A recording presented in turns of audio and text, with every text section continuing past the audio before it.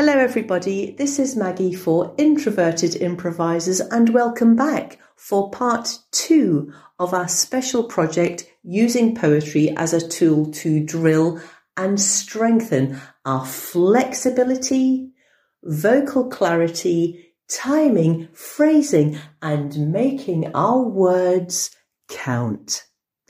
This week we have 4 completely different poems starting at the very beginning of the 17th century, running all the way up to the very end of the 20th century, and 4 completely different voices. You are in for a treat this week. So sit back, relax, that's right, you're getting used to the mantra by now hopefully, and enjoy the I voices.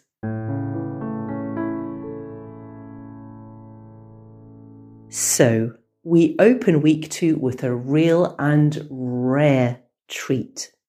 You know that thing people used to say, oh, I remember where I was when Bambi's mum got shot. Well, I remember exactly where I was when I first heard this performer. It was a Thursday evening and an I rehearsal. And instead of saying, hello, nice to meet you, I went, whoa, what was that? Because I was stunned at how resonant this performer's voice was. And I remember the image in my head was of a large cat, which is exactly why we gave Rashid The Tiger by William Blake. You're gonna love this. The Tiger by William Blake.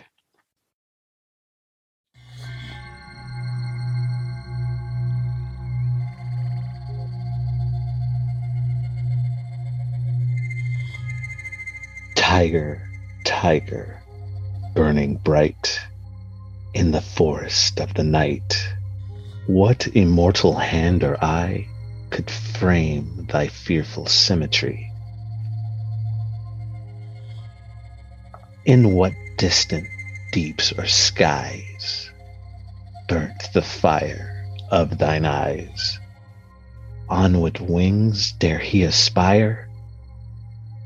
What the hand dare seize the fire? And what shoulder and what art could twist the sinews of thy heart?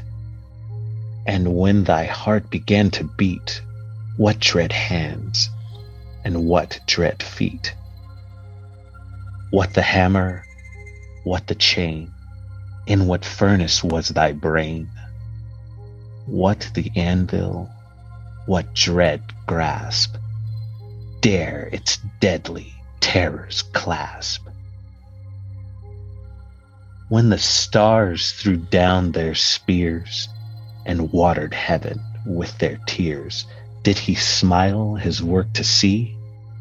Did he who made the lamb make thee? Tiger, tiger, burning bright in the forest of the night, what immortal hand or eye dare frame thy fearful symmetry?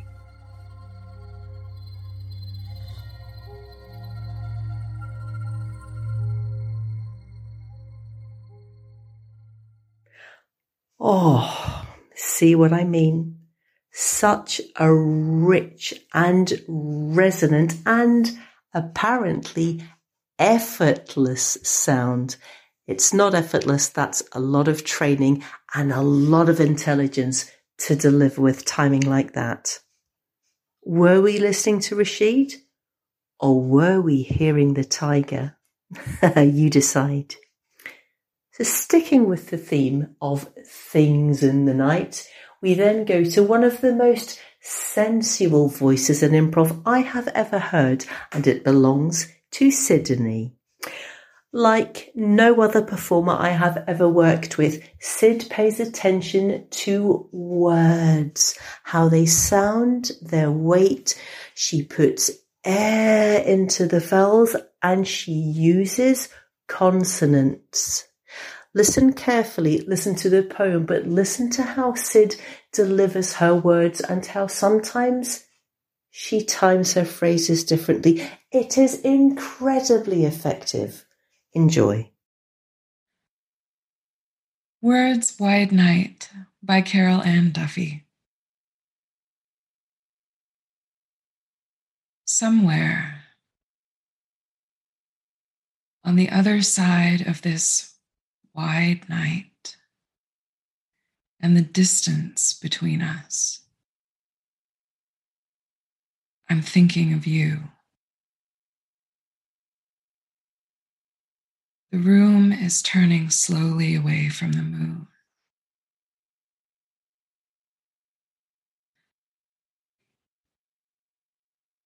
This is pleasurable. Or shall I cross that out and say it is sad? In one of the tenses, I singing an impossible song of desire that you cannot hear.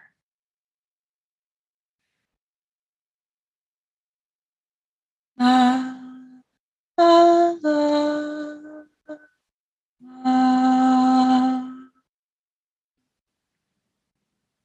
See? I close my eyes and imagine the dark hills I would have to cross to reach you.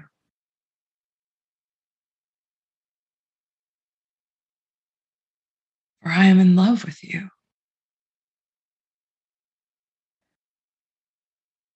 And this is what it's like. Or this is what it's like in words.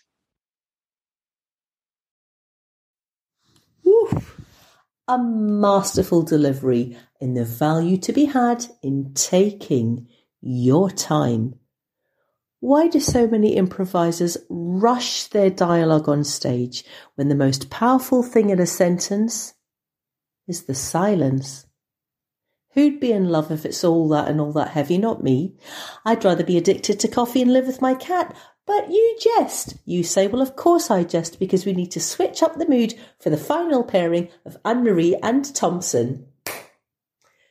The final topic is the very tricky topic of death, but we approach it from two completely different angles.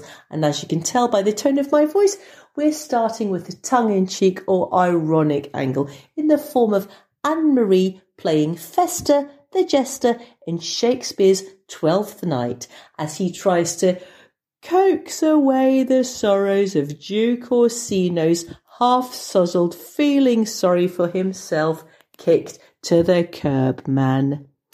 And she can play the lute. Or was that underscoring we put in the... Enjoy. Come Away, Death, from William Shakespeare's Twelfth Night.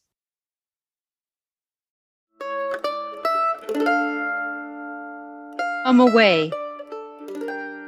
away, death, and in sad cypress let me be laid. Fly away,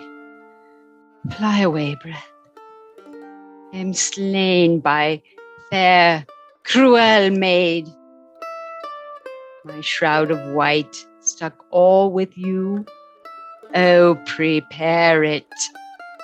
My part of death, no one so true did share it.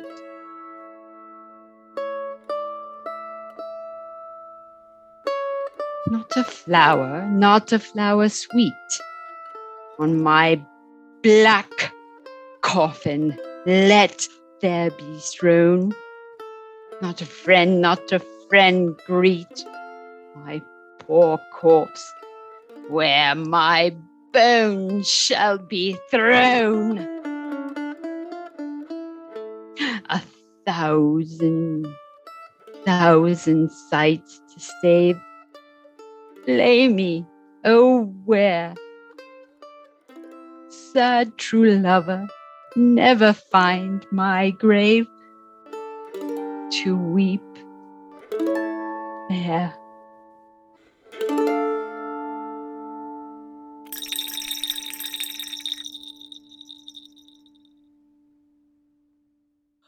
Oh, don't we love Festa?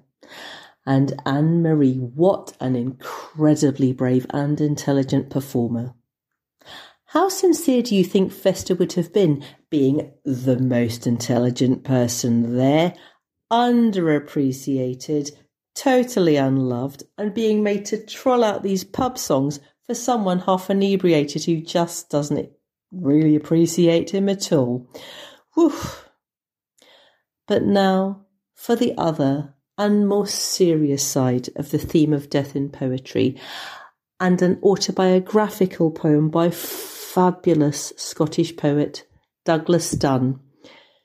When it's about real life, who better than our very own Thompson? Prepare to be moved. Kaleidoscope by Douglas Dunn.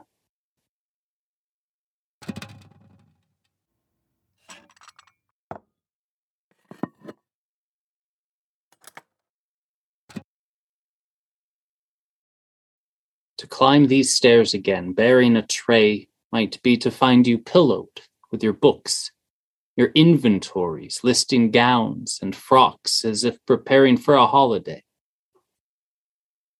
Or, turning from the landing, I might find my presence watched through your kaleidoscope, a symmetry of husbands, each redesigned in lovely forms of foresight, prayer, and hope. I climb these stairs 12 times a day and, by the open door, wait, looking in at where you died. My hands become a tray offering me, my flesh, my soul, my skin. Grief wrongs us so. I stand and wait and cry for the absurd forgiveness, not knowing why.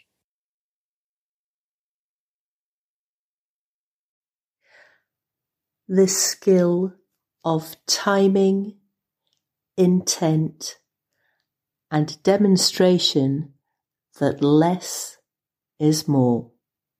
What an incredibly moving and powerful piece by a phenomenally talented voice artist. I hope you've enjoyed that, and all of them. Do you have a favourite? Let us know. Perhaps this can expand your improv practice and training, because remember, improv isn't always performance, but it is always a practice. Join us next season for another round of poetry, but until then, look after yourselves and each other.